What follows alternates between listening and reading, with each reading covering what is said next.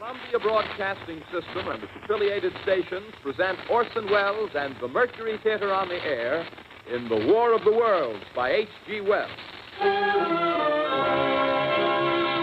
Hey everyone, welcome to a brand new series on Every Version Ever. My name is Jonathan North, and today we're kicking off a new series of reviews focusing on a brand new book, H.G. Wells' The War of the Worlds.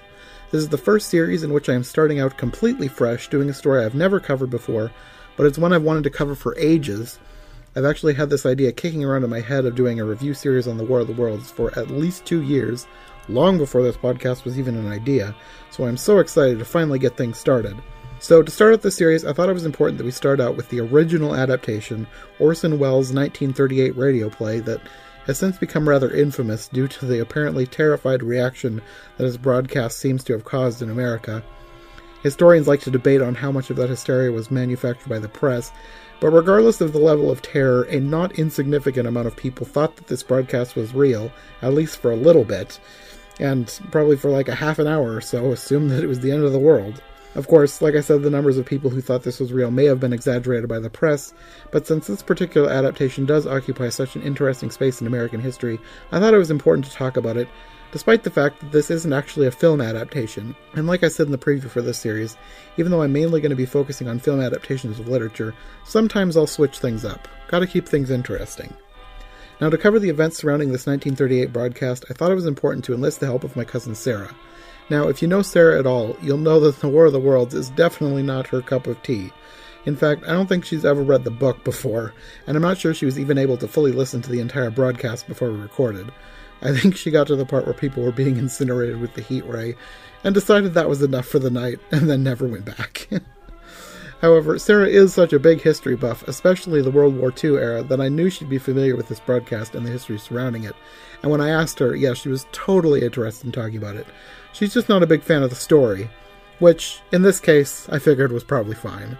So in order to prepare for this episode, we each did our own research, and I of course re-listened to the play. I actually own a version on CD that I bought years ago, so I was already familiar with it. But of course I wanted to listen to it again before we talked about it. And then I came across a documentary from PBS from their American Experience series, all about this event in history, and it was available on Amazon Prime, so we watched that before we recorded too. And I just wanted to mention that because if you're interested in learning more about these events and hearing from people who are actually there, that documentary was really fascinating. Anyway, I think that's enough of an intro. Let's get into this episode of Every Version Ever, kicking off our series on H.G. Wells' The War of the Worlds.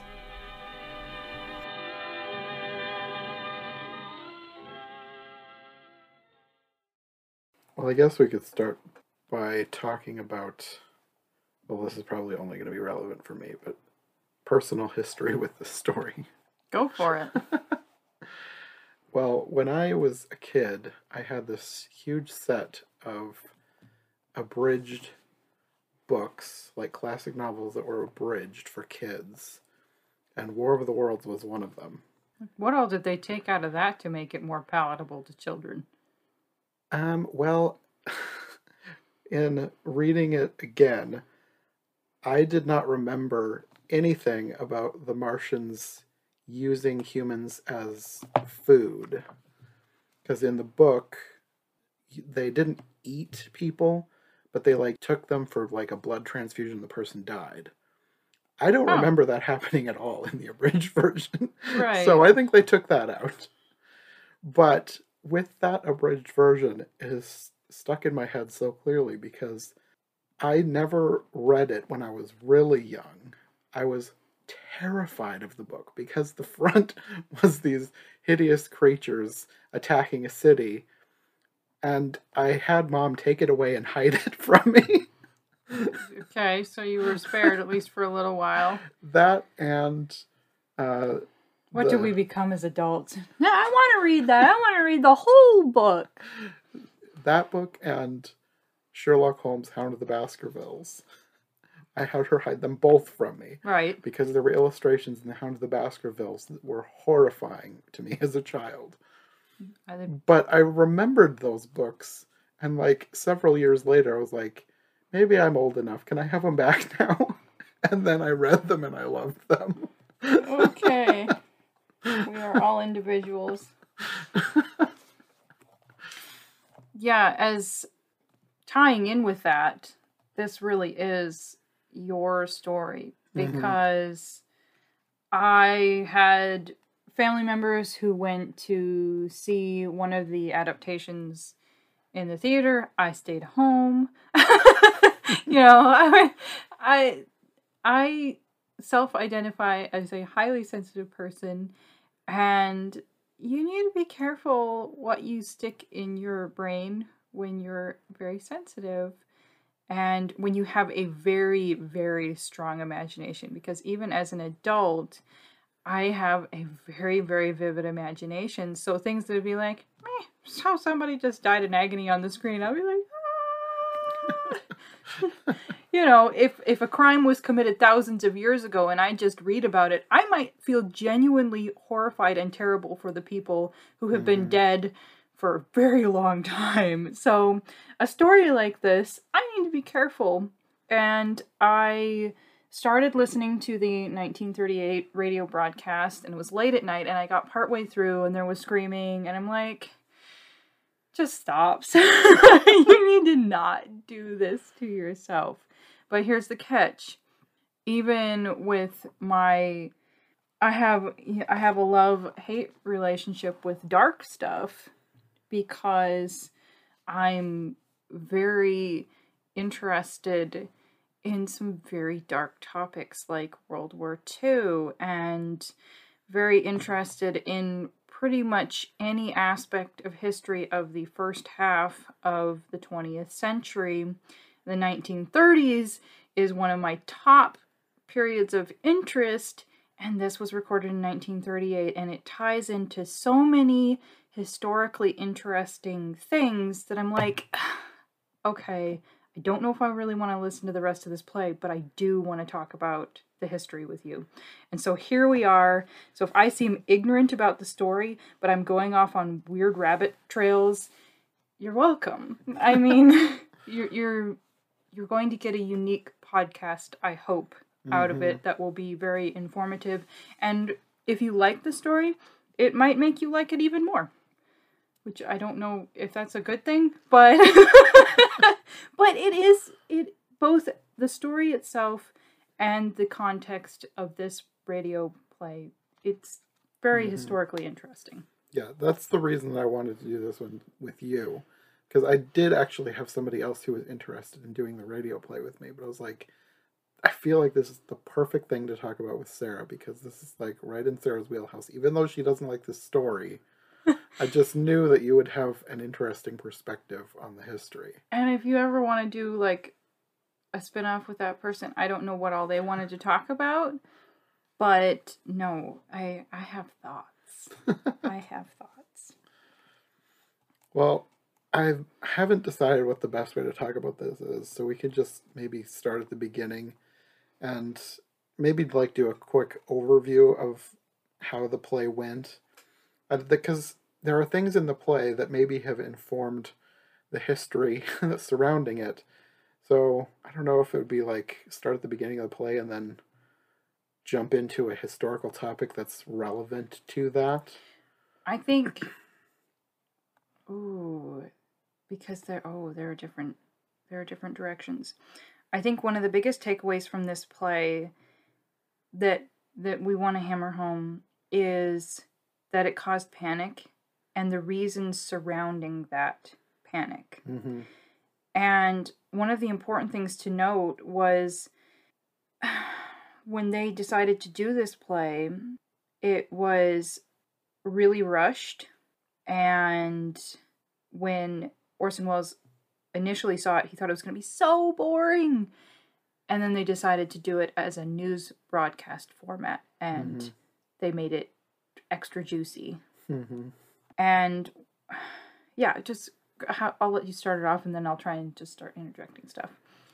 Well, just in case there's anybody out there who has no idea what the War of the Worlds is, it's basically the original story is set in the late 1800s, and it's basically Martians invading the English countryside. And this play took that basic story and some of the events in that and turned it into an American version with Martians invading New Jersey in 1938, and then having sort of a play-by-play as if it were a news broadcast documenting in real time what was happening in New Jersey.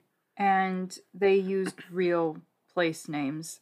The guy went out close to, he was basically panicking, trying to get this thing ready. He pulled the name of Grover's Mill out of a hat, basically. I think he just looked at a map and then kind of just pointed into a I don't know, random it's parked area. next to a field or something. I don't know. But it helped to lend another layer of realism, and it was one of the things that helped to spark panic. So, one of the things, there's more than one thing that has to be brought up with this. One of them may be good to mention before we get into the night of the play, is Mars in the psyche of America at this time.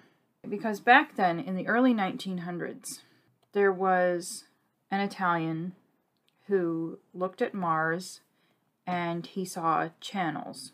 And the Italian for that was canali, but when it was interpreted to Americans, they used the word canals. And in the American mind, canals were man-made. And so it was easier for them to picture beings living on Mars making these canals. And that was part of what helped to generate this idea, this wondering in the American mind of life on Mars. I feel like I've read some other early science fiction that had life on Mars, and I feel like canals played a part in those stories. But there was less knowledge of space, and this was just, seemed more plausible, and frankly, there are a lot of things that we don't know, but as far as the little green men from Mars or whatever, this was one of the things that helped to lay the foundation for the panic of the 1938 broadcast. Okay, so this broadcast starts on the eve of Halloween, when people might already be kind of on edge. Yes, because on my other podcast, we had like a long discussion about Halloween in our Meet Me in St. Louis episode, if you want to go reference that. But Halloween used to be different than it is now. There was a lot of mischief making. One of the newspaper articles that talked about, I believe, the panic of the World broadcast also shows an article headline talking about people trying to have a safer Halloween. It was already a bad time for bad pranks. Kids that were way out of control. Just not a good era for Halloween. But it was like this perfect storm because radio was fairly new. News flashes on the radio were a new thing, and they were very gripping to people. They had just, I don't think you could even say that they were fully over the Great Depression. There was bad news all the time. And Hitler was on the move. About a month earlier, they had just had the Munich crisis, which is a byword for like the futility of those type of agreements, because Hitler said that he was done after that. He wasn't going to take any more territory. They were just trying to appease Hitler by giving him the Sudetenland in Czechoslovakia, and he had put out all these lies about the Czech people and just created this whole storm of events and got his way. But the American people had just gotten done hearing about all of that, and it was basically around a year later that World War II officially started. But you had the threat of the Germans, you had the oppression of the Great Depression, and you had the wondering in the American mind of, are aliens real?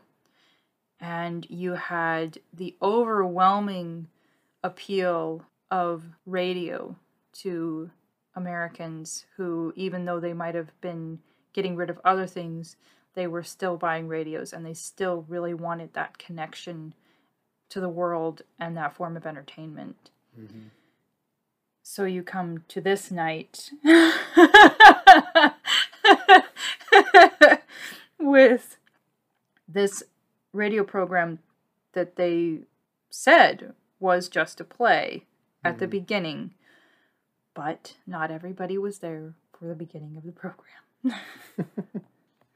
It was a Sunday evening, and I have a whole rabbit trail about this. That's fine. Mercury Theater was not the most well-known program running at the time. They didn't even have a sponsor. They got one after the panic, oddly enough. At the time, the really popular program was the Chase and Sanborn Hour with Edgar Bergen and Charlie McCarthy. A puppet.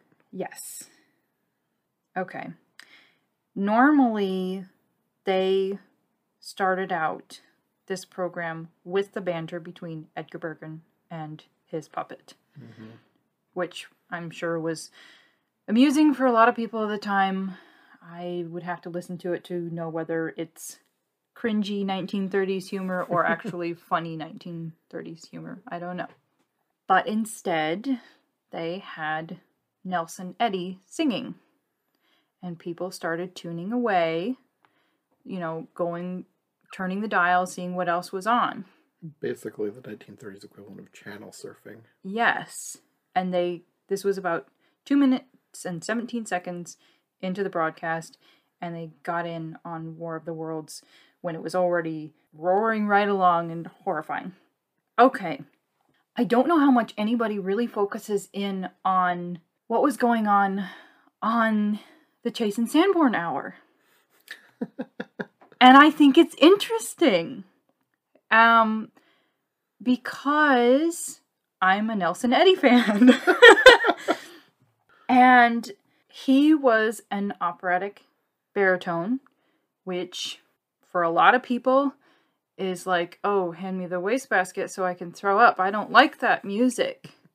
But what's interesting to me is, you could think, well, why was he on that show? Was he even a good fit for that show? Was he just some random guest and the people weren't into it? No, he was a regular on the show. He wasn't even listed as a guest because he was on the show that much. And yet people were dialing away. Why? Now, let's talk a little bit about Nelson Eddy. He was a born singer. He had kind of his father left and he had a messed up home life. But he had this wonderful gift. He even got fired from a job because he was singing constantly. He became the most highly paid singer in the world. He has 3 stars on the Hollywood Walk of Fame. One for film, one for recording, one for radio. He was highly appealing both to shrieking Bobby Soxers, I think is how one article put it, as well as opera fans. So he appealed to young women as well as classical aficionados. So why were they dialing away?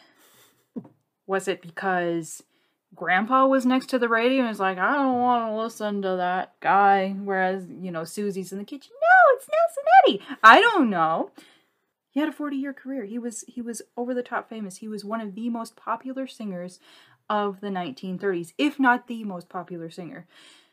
I think Bing Crosby might utch him out. It just depends on who you read and who you believe, I suppose, or maybe what your preference is. So why were they dialing away? Here's my theory. The first song was called Song of the Vagabonds. Come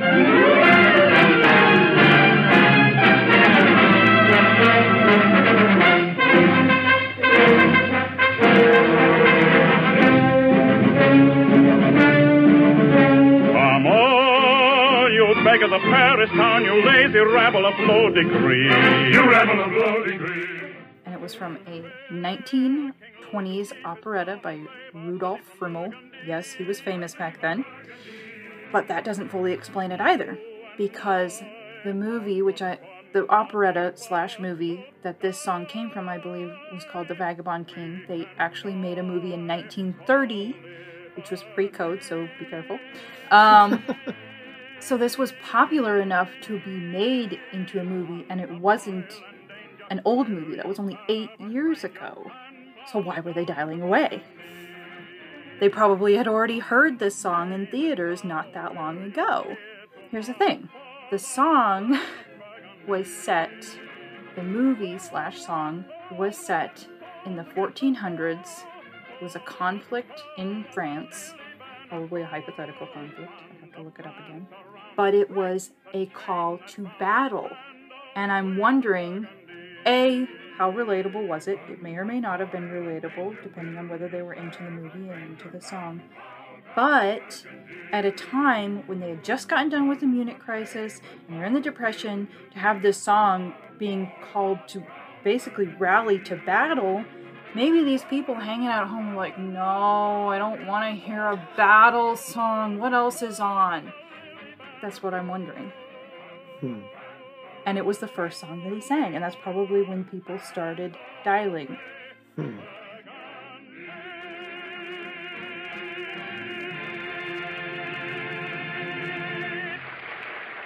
The second song that he sang was called Canadian Logging Song. And even as a fan of Nelson Eddy, I'm like, I don't know what accent you're doing, and not super into it. Down the rivage we float, the logs they make the ground a boat. On the logs we leap and laugh as safe upon the logs as on the road. So there were probably even more panic-stricken people during that number tuned away to War of the Worlds. But you can see, and this is just a theory, where people who may have been like, ugh, I don't want to listen to this battle song that Eddy is singing while they're tuning away, if they hear something that sounds like a newsflash, they might be like, oh great, what's going on in Europe now? Except it wasn't Europe, it was New Jersey. And not even that. So I could come down on these people for, they weren't appreciating a cultural song or something, but I can see where they would be either just not into that song, or whether they didn't feel like hearing the militant content of that song. So it's just an interesting thought that I don't think that you're really going to hear from somebody else, because one of the articles that I was on, I'm guessing he wasn't a classical fan, he described Eddy as caterwauling. It's like, no, this dude was hugely popular.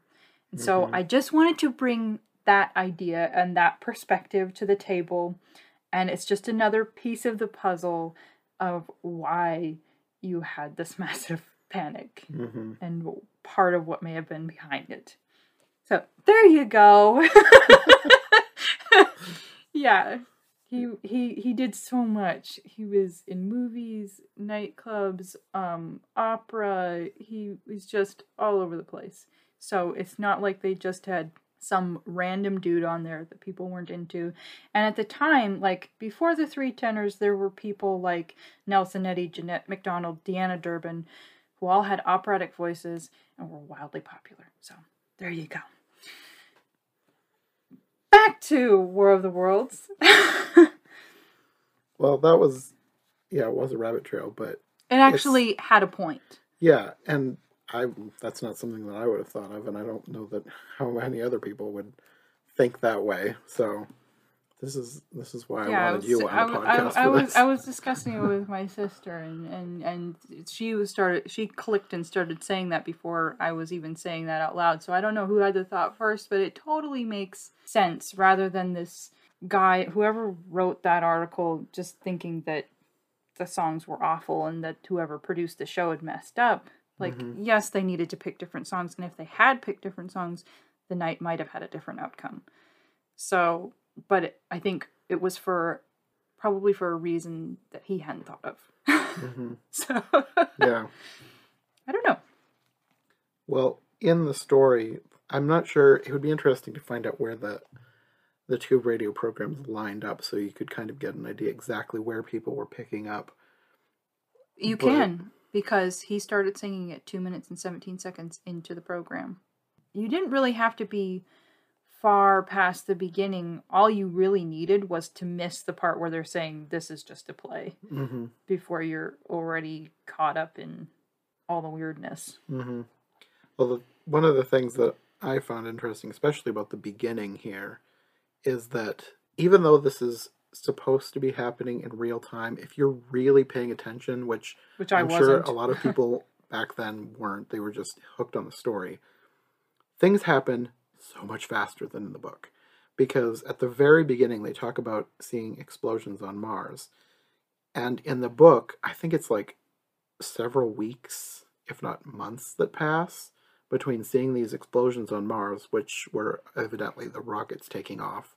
Kind of like reading an epic quest versus watching an epic quest played out on a movie. Yes, that was how I was thinking of this as I was listening to it. It was like, this is happening in movie time. If you're reading it, it's like, and we were tramping through the wilderness for a week, and this weird thing happened. Watching it, all of a sudden, this weird thing happened. Yes. Yeah, so in between, like probably in the first 2 minutes, you go from having explosions on Mars, and then there's like interludes of music, and then interrupting with a new report. And then they're going to interview this guy about the explosions on Mars, and then he gets this telegram that talks about there's something happening in Grover's Mill. There's a farmer had an asteroid hit his field or something, and then they actually go there. But like, if you really stop and think about it, this all happened within just a few minutes. So you have supposedly this guy, this reporter, going from his station to this observatory to do this interview, and then them going to this field to see this thing that has landed, all within the span of like probably less than 5 minutes, when in reality this would be probably hours worth of things happening. Which I did not think about when I was listening to. I don't think a lot of people did, and I never thought about it the first time I listened to this years ago, but I was like paying more attention to this time specifically because I was thinking like, how would people have thought about this? What would they think listening to this? How would they have misinterpreted this as something real? And I think it just comes down to the fact that they were really good actors doing this. Like Orson Welles, I'm pretty sure was playing the professor. Because when I heard his voice, I was like, I think that's Orson Welles. It seems kind of weird that they're having him play this guy who's not even a main character. But then it kind of turned out that he was the main character. Because after all this stuff goes down in Grover's Mill, and the Martians come out and the reporter is offed. Which was nasty. You meet somebody, I think the radio station is turned over to the military at that point, and then they find the professor bunkered down in this house. And then I realized that this was matching up with something that happened in the story to the narrator. Because in the story, in the book, there's just a narrator telling what happened to him, and you never find out his name. He references his wife and brother, but he never names either of them. The only people that get names are like the side characters, and even a lot of them don't get names because he calls one like the artilleryman and the other a curate. And very few people actually get names. So I was just matching up these events from the radio play with the things that happened in the book, and I realized that this is the point in the book where it has been several weeks of an onslaught of these Martians.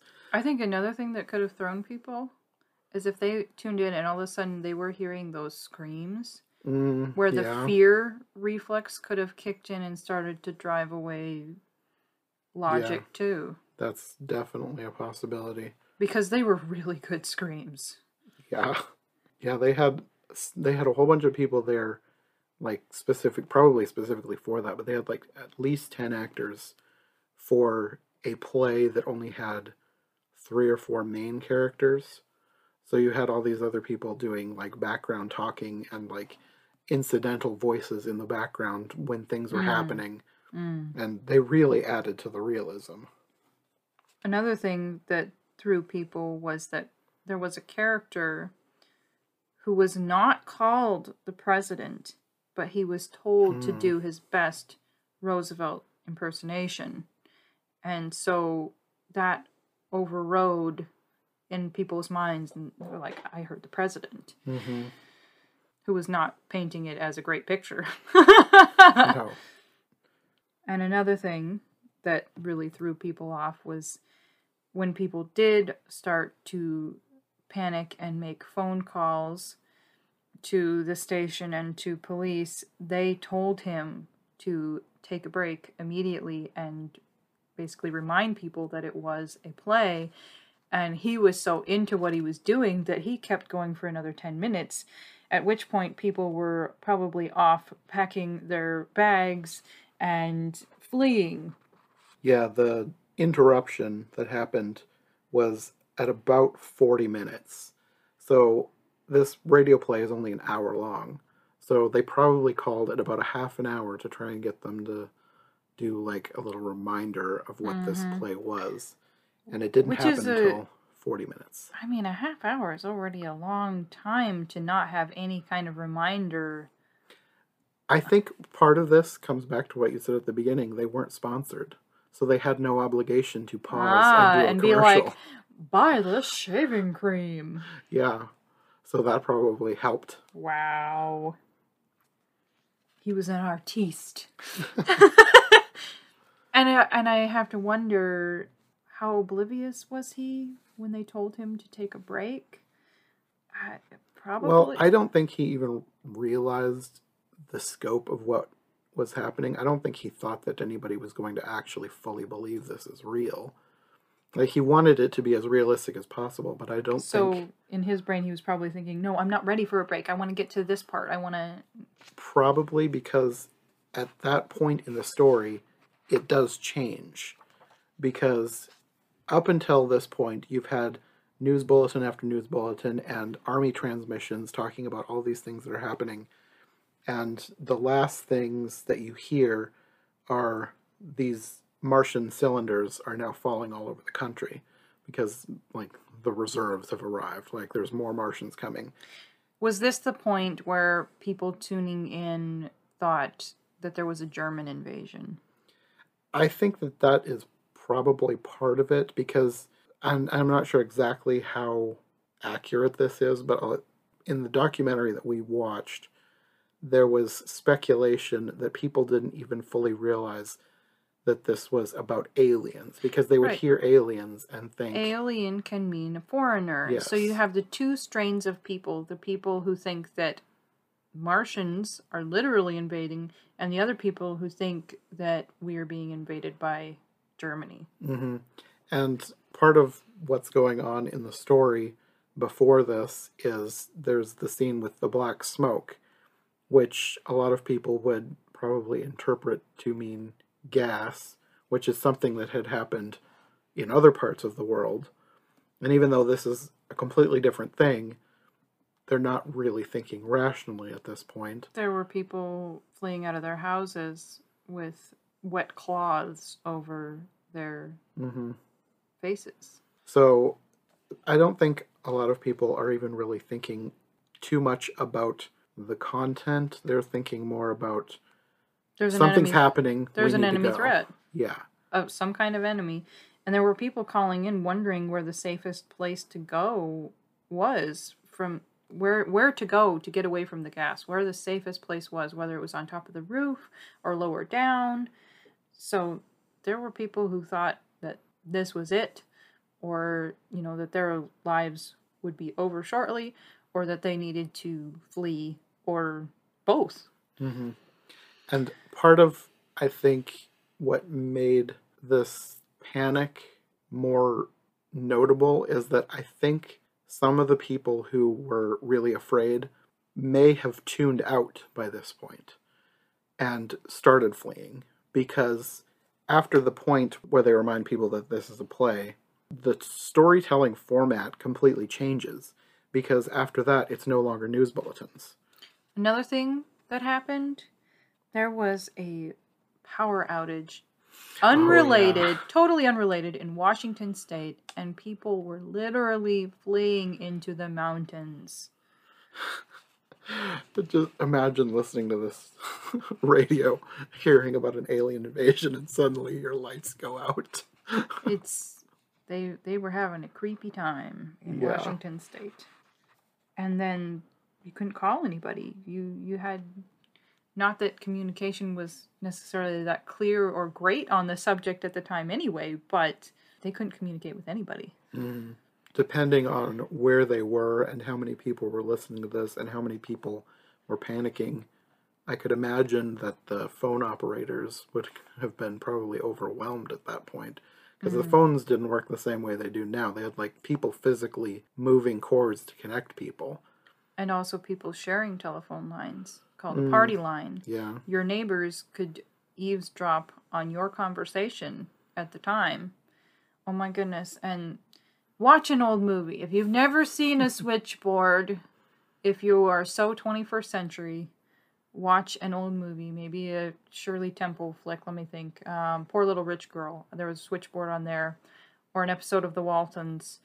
And you'll see people physically connecting and talking. The operator is talking with the other person on the line, seeing where they want to go. I gotta tell a cute little story real quick. Because our grandma, who is now passed, was born in 1926. And at, I want to say 91, she was talking to me about calling the hospital for some reason. And she referenced the gal at the switchboard. So in her brain, the person at the hospital picking up the line, picking up her call was the gal at the switchboard. So I thought it was so cute, which is not really related to the War of the Worlds, but it's now the world can know our cute grandma story. Anyway. I wonder if this panic would have been in Canada at all. Because she would have been in Canada at this point. Because our grandma didn't move to the U.S. until it would have been years later.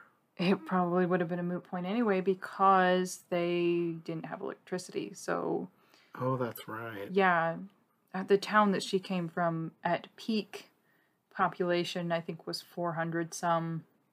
She was very much in the sticks. So she would have probably been totally spared.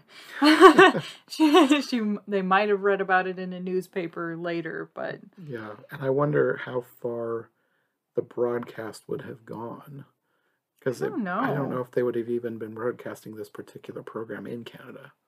Yeah, it's questionable. I don't know. I could see it happening, but maybe they were all listening to the Jason Sanborn Hour instead. Too bad we can't ask her. I would just be interested to know if she was even aware of this happening. If you are a 96-year-old Canadian listening to this podcast, please comment below. In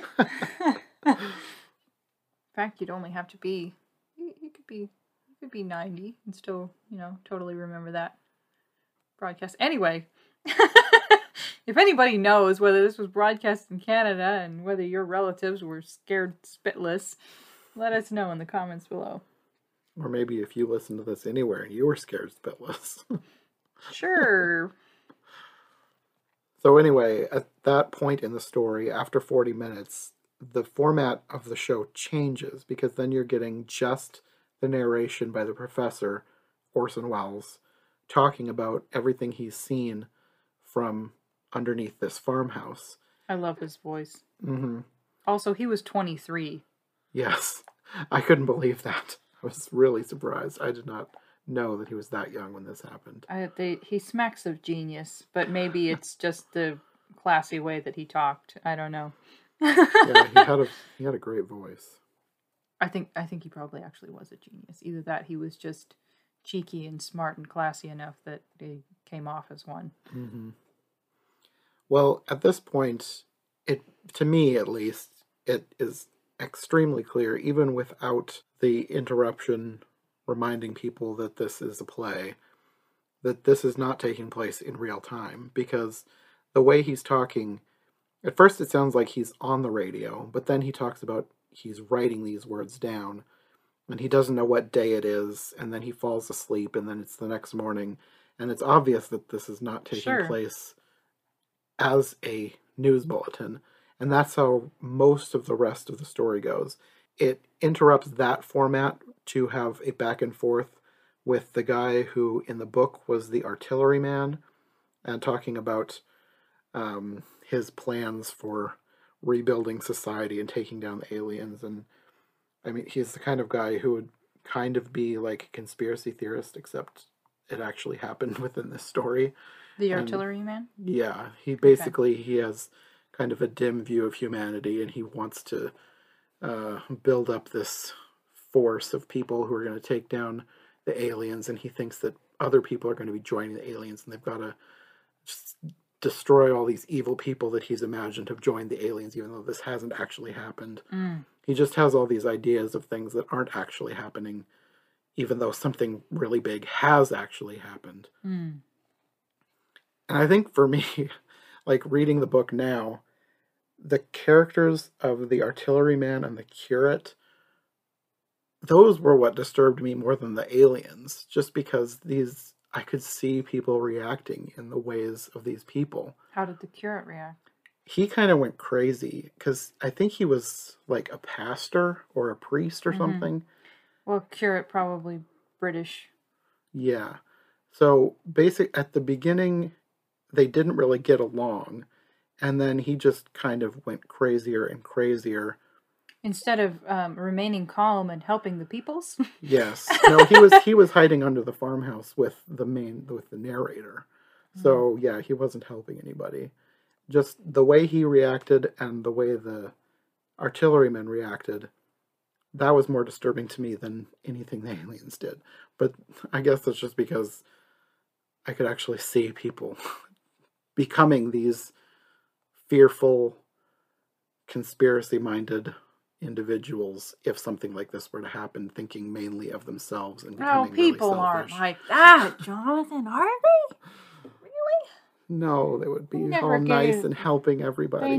People never get a skewed view of reality. They're always out to help other people. Yes. Cough, cough. But yeah, that surprised me the most in rereading the story as an adult. It's How much interesting. that more disturbed me than the aliens. And I suppose the aliens don't actually show emotion. No. So you're not ascribing any human qualities to them. No. For the most part, the aliens, you almost never even see them. You see them a little bit when they start coming out of the ship at the beginning. And I think he sees them one time in the middle. And then you see them again at the end when they have died. It's probably kind of like if everybody was getting attacked by sharks. They have such cold eyes. You're not ascribing emotions to them. It's just a creepy killing thing. It could be, but I think a part of it is the fact that they've built these machines that they hide in for most of the things, so they really have no emotion because they're basically a giant tank on legs. Okay. But they have building skills. Yes. They're just inside of their writing poetry. Yeah, that's what they're doing. But anyways, after you get through all that, he makes his way into the city and he finds out that the aliens have died. They've all gotten sick from Earth bacteria. And then... That shouldn't be funny. Oh, this Earth. It's so germy and disease-ridden. Well, you have to think, like, if there is life on other planets, we're adapted to be more resistant to the bacteria on Earth. So we would never have encountered bacteria that's on other planets. Honestly, it makes me think of native peoples dying of European diseases. Oh, yeah. That's probably not what he was thinking of, but you never know. He could have, because we were talking about before we recorded this, about part of his inspiration. His thinking and his motivation. And I would really like it if you read that quote, if you could. Because I think it's very interesting for the times that he had the level of insight that he did. I'm not saying that it's necessarily a perfect quote, No. but the fact that the wheels were actually turning. Yes. So there's a quote from Chapter 1, The Eve of War, where he says, "And before we judge them, the Martians, too harshly, we must remember what ruthless and utter destruction our own species has wrought, not only upon animals such as the vanished bison and the dodo, but upon its own inferior races. The Tasmanians, in spite of their human likeness, were entirely swept out of existence in a war of extermination waged by European immigrants in the span of 50 years. Are we such apostles of mercy as to complain if the Martians warred in the same spirit?" So he was thinking in this way. So And maybe I swear that sort of was tying into the disease thing. I know I read somewhere about it was like the wheels were turning in his head of this is how the British treated this people group at this time, and I don't know that it was necessarily the Tasmanians. What if I wrote something where we were treated, the British people were treated like we treated them? And don't quote me, but I know I read something along those lines, and I thought it was an interesting thought and an interesting potential motivation for the book. So, a deeper thought there than just another alien story. Yeah, no, there's a reason that this one, I mean, this is, I think, the first alien science fiction story. Really? And there's a reason that it has been so Enduring. Yes, so enduring, so lasting, and so gone back to and copied and emulated. Yeah. There's a lot to it other than just the aliens attack and we gotta run.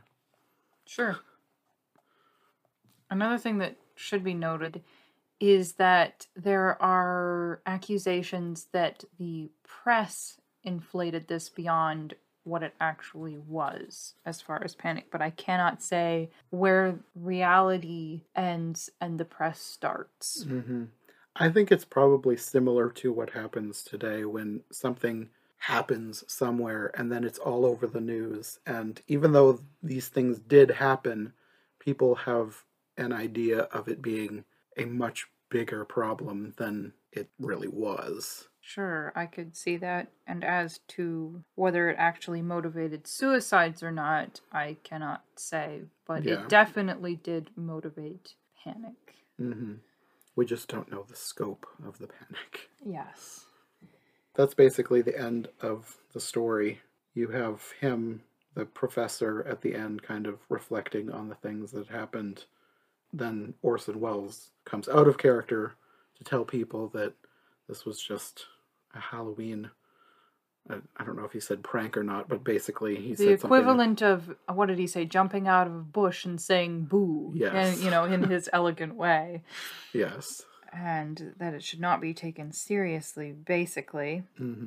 But at that point, the damage was already done. Yeah.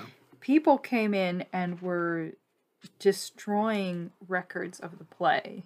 Like, they were in big trouble. They were afraid that they were done for. I'm glad they didn't destroy them all, because we wouldn't have it otherwise. And Wells, and probably not just Wells, it was like they were interrogated for hours. Weren't they? I think a few people were, yeah. But the FCC, which I'm assuming is the Federal Communications Commission, which regulates communications, did a 3-week investigation. So that's a long time. Yeah. I think people were disturbed that radio could be used to such power, even if it was unintended power. And it made people think. And Wells basically had to give a public apology or probably lose his career. And he appeared with facial stubble and dewy-eyed, woebegone look on his face, and just was so innocent and apologetic, and yet in his heart of hearts was rather delighted at the huge waves that he had made unintentionally. And They got a sponsor. Campbell's Soup became the sponsor of the show after that. It seems like such a random company. It's like, oh, the soup company wants to sponsor the show that made this big panic. And after that, his career expanded as well because he was wanted for movies, but he didn't want to make a movie of War of the Worlds. He wanted to go on and do other creative projects. Yeah, I think people wanted a War of the Worlds movie from him, but he had all these other plans. And it eventually ended up in him making Citizen Kane. He was just a busy little man. It seems so weird to think that this radio program eventually led him to make Citizen Kane. Which is a movie that I've been curious about, but it's dark enough that I'm like, do I want to watch that? And then I'm also curious about The Third Man, which I kind of want to watch, which is based off of, it might be either during or post World War II in Vienna. And yeah, one of the people that I think had been fooled by him said that he was a carbuncle on the rump of degenerate theatrical performers. And I just thought that was so funny. But other people loved him. There were people who were very upset that they had been fooled. Other people were just relieved. One of the ladies, she and I think a friend of hers went into a bar saying that the world was going to end, and they ended up just drinking and having a good time, and she wrote him a letter saying that he owed her for however many Scotch highballs or whatever, and she just took everything with a laugh. And it's a very interesting example of how people would react to the end of the world and the end of their lives, where some people are just going to be totally scared and other people are like, okay, we're going to make this. There was one lady where there's like, well, we might as well eat this chicken because we're not going to be alive. It's like, really? What's with the eating of the chicken? If you're going to be dead anyway, I guess, are you trying to have this last little bit of pleasure? Your last pleasure is chicken. Either that you just don't want your leftovers molding in the refrigerator. Maybe the aliens will eat it for you. Like, what is this with the chicken? Anyway. And then there was one person that was absolutely horrible. Speaking of disturbing people, who just felt that people who fell for this as a hoax should be sterilized. And I am disturbed by anybody who wants to sterilize anybody else. Like, that, don't think that way about people. It is not your job. That's a Hitler thing. Don't think that you have a right to maim and control anybody that you think is inferior to you, because then you're falling into little dictator mode, and one can only hope that you never get a large amount of power. Yeah. So there's another little happy thought for this for this podcast. And go check out Nelson Eddy. Well, I guess that's all we have for the 1938 War of the Worlds radio play. A very different kind of episode, but I thought it was interesting. I thought it would make for a great discussion, and I think it did.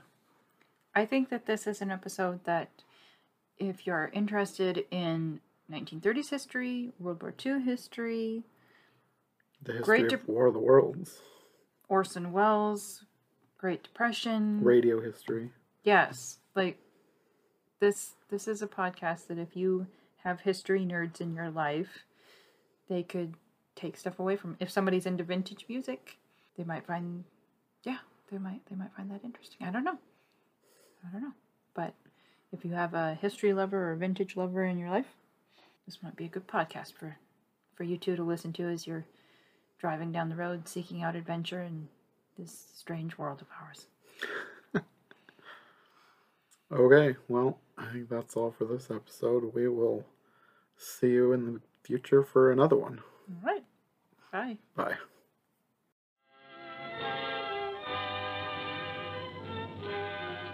Thank you so much for listening to the first episode on our series on the War of the Worlds, and thank you to Sarah for joining me, even though this kind of story really isn't her favorite.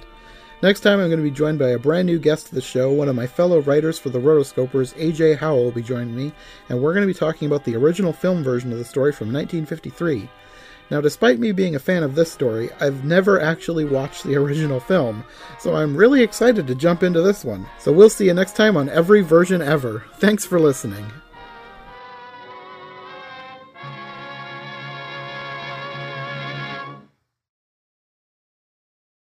Later, when their bodies were examined in laboratories, it was found that they were killed by the putrefactive and disease bacteria against which their systems were unprepared. Slain, after all, man's defenses had failed by the humblest thing that God, His wisdom, has put upon this earth.